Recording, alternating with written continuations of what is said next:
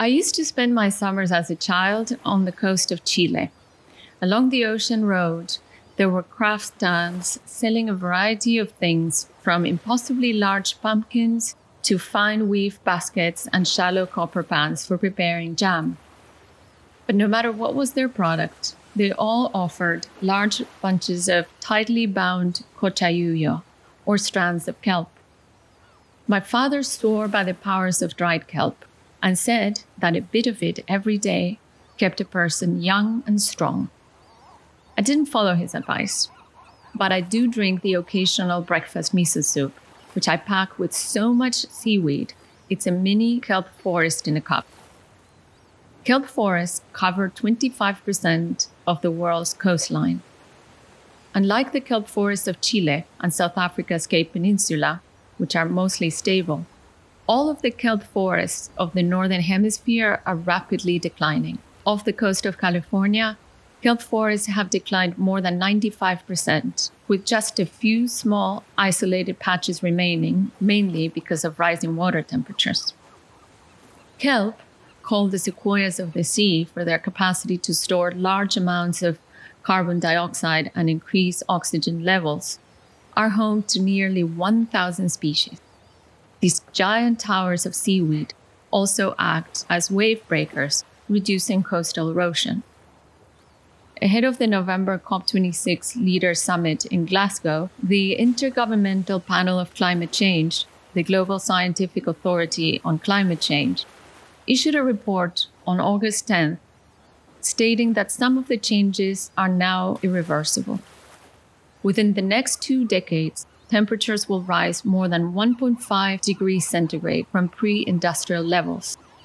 This year, we have seen unprecedented fires in Greece, Turkey, Siberia, Italy, and California. When the Amazon burned in 2019, a lot of interest shifted towards underwater forests. According to National Geographic, 3.8% of the federal waters off the California coast, that's 0.065% of the global ocean suitable for growing microalgae, could neutralize emissions from the state's $50 billion agriculture industry. Mostly due to labor costs, 98% of cultivated seaweed comes from Asia. The rest of the world, including the US and Europe, have much catching up to do. My guests today, each in their own fields, believe that kelp holds the key for cooling the planet. Samantha Dean, Director of Partnerships and Investor Relationships at Kelp Blue in the Netherlands, discusses how growing and managing large-scale, giant kelp farms along the Benguela Current off the coast of Namibia is a promising start for capturing CO2 and sequestering it at depth so it can never return into the atmosphere. Ronan Skillen, a master percussionist who plays unusual instruments from all over the world, and Johnny Blundell, music producer for Rootspring House, a South African organization dedicated to fostering local and indigenous music talent, tell us about collaborating, among many others, with Yo-Yo Ma for My Amphibious Soul, a symphony played with kelp instruments that will bring awareness and resources, hopefully, to saving natural kelp forests. And Amos Nahum, a master underwater photographer from Israel based in Monterey, and one of only 5 people ever to swim and photograph polar bears underwater. This epic swim and all the work leading to it is documented in the film Picture of His Life, released in 2020. Amos Nahum describes the surreal experience of diving in 40 to 50 foot tall vegetation. Please join us. Welcome, Samantha. Thank you, Paula. Lovely to be here. What is Kelp Blue? Kelp Blue is a new company. It is only 14 months old. That is based in the Netherlands. It is the creation of Daniel Hooft, who is the CEO and founder, who came across a naturalist, a professor called Tim Flannery in Australia. Tim has been talking about the power of seaweed for many years, saying that we have a big problem with climate change. It is urgent, and planting trees is not enough. So we should be harnessing the power of seaweed, which is the fastest growing organism on the planet and therefore sequesters a lot of CO2 as it grows. We should be harnessing that power in the ocean to do ocean sequestration of CO2. That's right. To do seaweed cultivation at scale, you really need to go offshore because all the near shore areas are very busy with other stakeholders, be it shipping, be it fishermen, be it finfish kind of aquaculture. To go offshore, you need to have a structure that is about 15 to 20 meters below the level of the sea surface, because if not, it will get destroyed by the power of waves and storms. And then, which is the seaweed that grows at least 15 to 20 meters, then there is only one really, which is the giant kelp, and which is Macrocystis spirifera.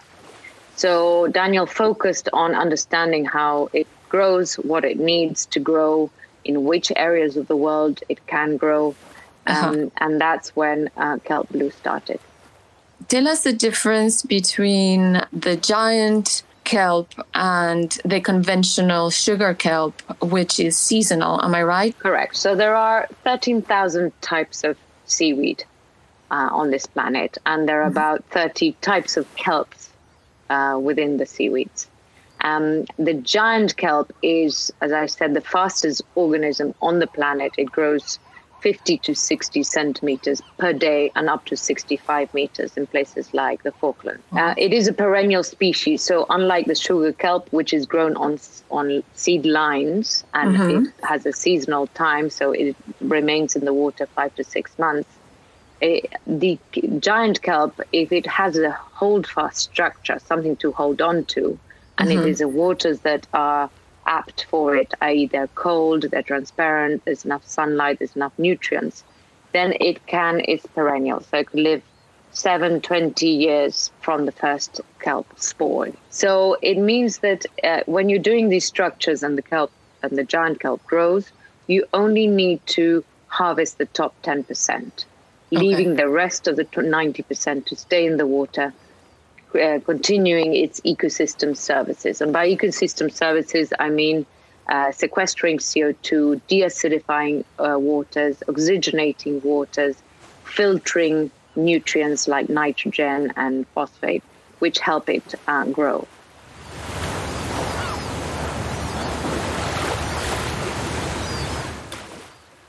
On the surface, sea otters, cormorants, and pelicans perch on the thick kelp.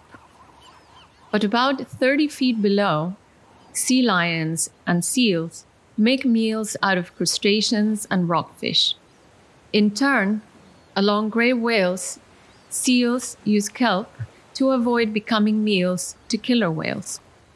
Animals rely on kelp for food and shelter. How large an area do we need to plant in order to have true impact on CO2? Well, if you listen to Tim Flannery, we need to plant 4.5 times the size of Australia, so about 9% of the ocean. So in a way, the bigger, the better. And the Macrocystis grows, kelp grows in 25% of the world's coastlines. Macrocystis grows in southern Cape of Africa, southern Argentina, Chile, Falklands, and North America, anything from Baja California up to Alaska, and also in Australia and New Zealand. So there's a plenty of area around those countries that could have Macrocystis cultivation.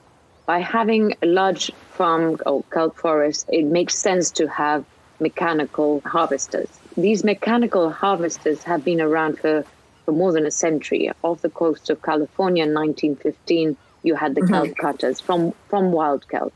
Okay. So this is nothing new in terms of the concept of harvesting mechanically. From the 10% from that canopy, then you make products to be economically sustainable so that you're not depending on grants and donations. The products from the kelp itself, they are nature friendly or nature enhancing. For example, you can make biostimulants, which replace chemical fertilizers. They help the plant create stronger roots and stronger yield in terms of fruit. You can make agri-feed to replace land-based food like soya. You can make biopackaging to replace plastics.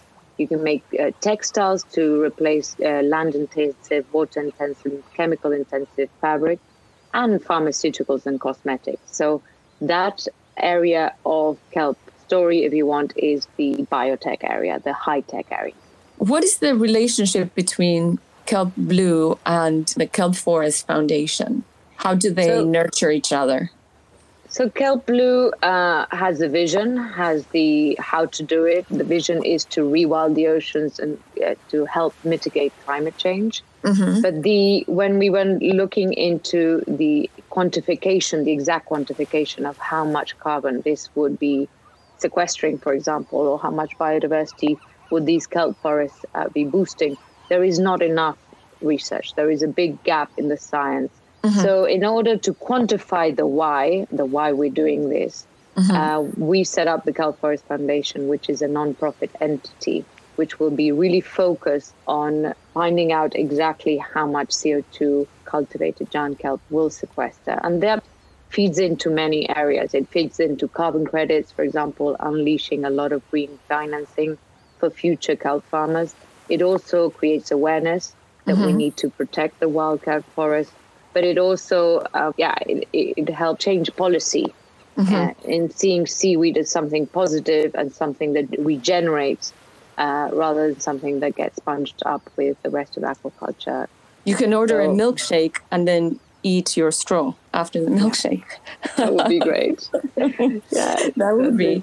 There's a lot of products that still need to be looked into and discovered. But the low-hanging fruit for us has been biostimulants because especially in Europe, farmers are trying to look for other ways of, moving away from chemical fertilizers because the chemical fertilizers end up in lakes and rivers causing eutrophication, algae blooms, very, very negative for biodiversity in those waterways. Slowly, we are shifting from single-use plastics to sustainable options. Already, kelp is playing an important role in compostable packaging, liquid sachets, cups, even edible straws. If we can consume a product and reincorporate its packaging into the earth, then we can truly say we're operating as one with nature. But more romantically and fun, with kelp, we can make music.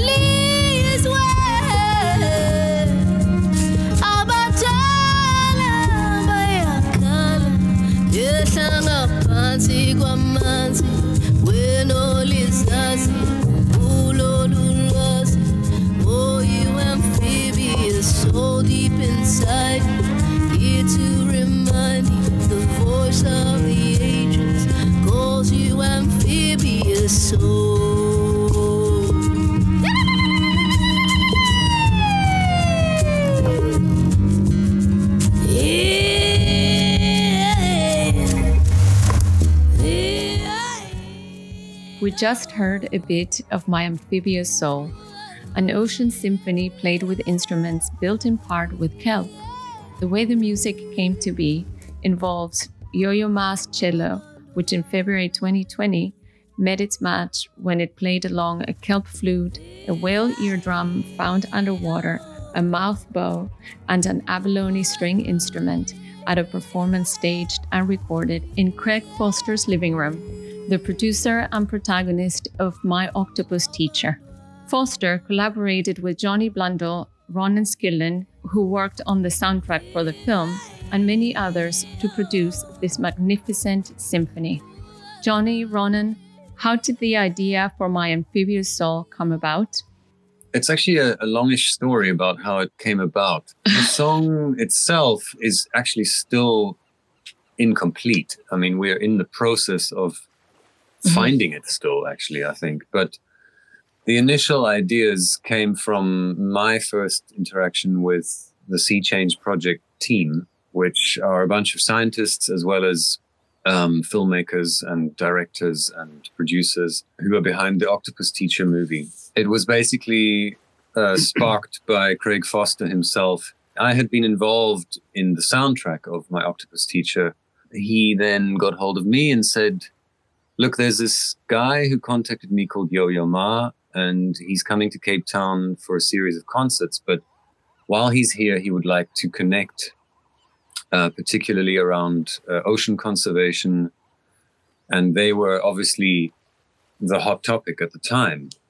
And I said, wow, okay, that's fantastic. So what do you want me to do? And basically he said, look, do you think you could put me in touch, or could you put a team together that could potentially create something musical in a kind of a style of creating music that he called song catching, which was basically a way where we as a team then went on a dive with him in the ocean. And basically the experience of being there was to evoke a certain feeling in us, or not at all, depending on how we experienced it. But whatever came was then to be sort of influential in the music. It's basically a kind of a combination of normal instruments, shall we say, and then a lot of percussion, particularly the kelp octopus drum is what we ended up calling it. We made this contraption out of a piece of wood and a chair, actually, that we could tie these kelp strands to this, and then I could play them like a percussion instrument. And then we put microphones at the end of the kelp strands, and then you get this really interesting kind of hollow drum sound. Guys, don't tell anyone that this is work. This is so much fun. Yeah.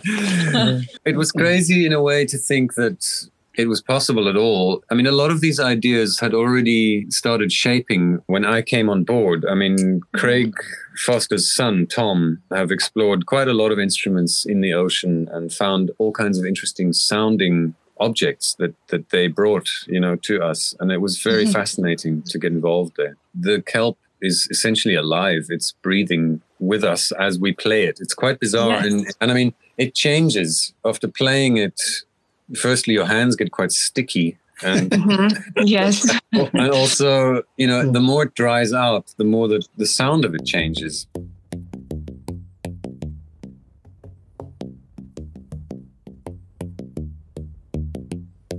And we used that in the making of this rendition of the piece.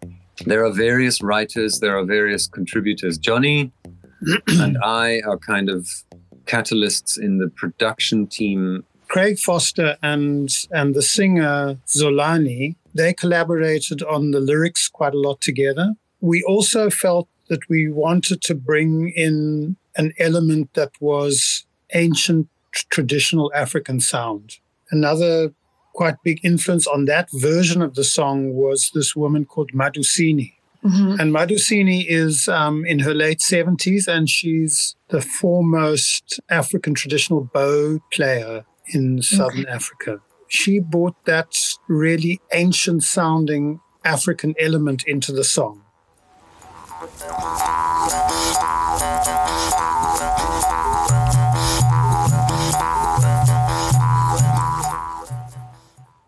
The song at that point was partly a reflection of everybody's experience and connection with the kelp forest, but it was also meant to be a connection with Yo-Yo Ma, really. When people talk about that, quite possibly Southern Africa was the origin of mankind on the planet, and that these instruments, which were developed obviously out of hunting bows originally, were some of the first instruments that were around, as were some of these kelp instruments. So can you tell us a little bit about the kelp flute? That kelp flute, there are many forms of reed and, original flutes like that, which were really just a pipe of some kind. When kelp dries on a beach, it's already in a shape where you can play it in the way that our flute player, Pedro Espy, plays that flute. He holds his finger over the end, which is against his mouth. So he opens and closes the aperture of the flute at that end, and then holds his hand at the opening at the other end of the flute, changes the tonality of the flute, and uses his breath to get different notes out of it. But it doesn't have any holes for your fingers along the side of the instrument.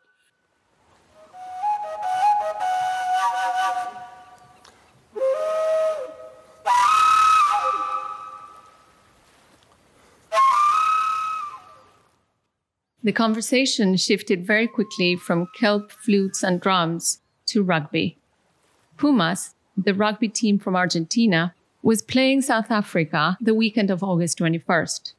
I don't understand a thing about the sport, but I spent many weekend afternoons watching rugby at Cape Town pubs while I was studying there a few years ago. I promised Johnny and Ronan that I would root for them. We're playing against Argentina this weekend, by the way. Oh, you do? Yeah. Well, good luck. I'll be secretly rooting for South Africa. Is it the Springboks? Yes, the Springboks against Argentina, yeah. I ate some Springbok also there. I don't know. Oh, yeah. I think that's what the Argentines are planning to do this weekend. Oh, no. Well, Springboks won. Herbivores rule. The Sea Change Project hopes that My Amphibious Soul will help make the case to protect the kelp forests of South Africa under a UNESCO World Heritage status. Underwater Wild, a new book by Craig Foster and his partner Ross Freiling, will be released in November 2021. Underwater images are the only way most of us get to know those ecosystems. When Amos Nahum photographed polar bears swimming in Canadian Arctic waters in 2016, there were shots a decade in the making. Every year, Amos takes avid scuba divers and photographers to discover the habitats of elusive blue whales, polar bears, and snow leopards with his big animals expeditions. Amos describes the wonders of diving the kelp forests of California as a photographer's or a painter's dream. Well, it is one of the most exciting, if I call it, diving in a rainforest, because it's a forest underwater. So you don't expect to be diving and diving in a forest and to see vegetation that can go 30, 40, or 50 feet tall from the bottom of the rock all the way to the surface, and all the life they live around there. It creates a lot of dynamic, either because of the wildlife, because of light, and because of the challenge that faces the diver or photographer to swim through it without getting hurt. There's all kind of kelp. There are the kelp that grow tall, as most people know, like in California, out here in Monterey where I live, and other in San Diego or Channel Island. But there is also low-level kelp that live mostly in the cold, in the poles, Antarctica and the high Arctic. It's different kind, it's some kelp, but is other low-level kelp that everything, the one on the poles, is really close to the ground, very thick, very heavy. You need to lift up the leaf in order to see what hide under them or what live among them, compared to the kelp that we have here in California, where it's tall and breathe and come to the surface and provide such a shelter for so many wildlife, between the seals and the sea otters, which are find refuge there. They are playful, they are dynamic, and they provide fun and joy and a lot of love to see how they act with each other and how they feed themselves. And of course, the different fish that live around there, around the kelp, and other wildlife or other vegetation, coral that or the sea urchin that find advantage because of the light and the shadow that the kelp provide, and they have a chance to grow and to go to flourish. Have you photographed or have you seen in the kelp forest big animals like whales or any other big mammals? Yeah, well, not so much. In California, there is not so much big animal among the kelp. We see seals. Sometimes we see the gray whale passing by. But with the kelp that I dove in South Africa, we see see also sharks among them. The seven-gill shark in particular, in the kelp of South Africa. We see some octopus in the kelp, both sides in South Africa, and also in Okinawa, and also here in California. So you mentioned that the one in Antarctica and the Arctic are very different because they're so dense that you actually are almost in total shadows, no? Yeah, well, yes, they are very low kelp. They are not the tall kelp that goes all the way to the surface. Okay. They are very low. They are very thick. They're covering the ground. So I see. They are not standing tall. That you're not swimming among them. You're hovering over them, and then you have to move the leaf in order to see what live among them. It's almost like a kelp lawn, exactly. Yes. And I'm sure the light that a kelp forest, with the flickering of light, is very special. It is very special because the sun hiding behind at the early morning, midday, and late afternoon create different kind of shadows, and the play of shadows and light in the water. For painter, for photographer, it is a playground. The Arctic kelp forests that Amos Nahum describes are populated by many exotic creatures. Fish like the bull rout produces antifreeze proteins, which allow it to live in below freezing waters. The northern comb jelly looks like a spaceship. They're less mobile but equally interesting looking barnacles, crustaceans in many shades of pink, crabs, and starfish. These environments may be far away from our lives, but their disappearance may mean ours as well. There are many foundations around the world focusing on kelp. I hope this episode has inspired you to get involved. Thank you to our guests and to our listeners, especially my dive buddies. And please don't forget to subscribe. Till next time.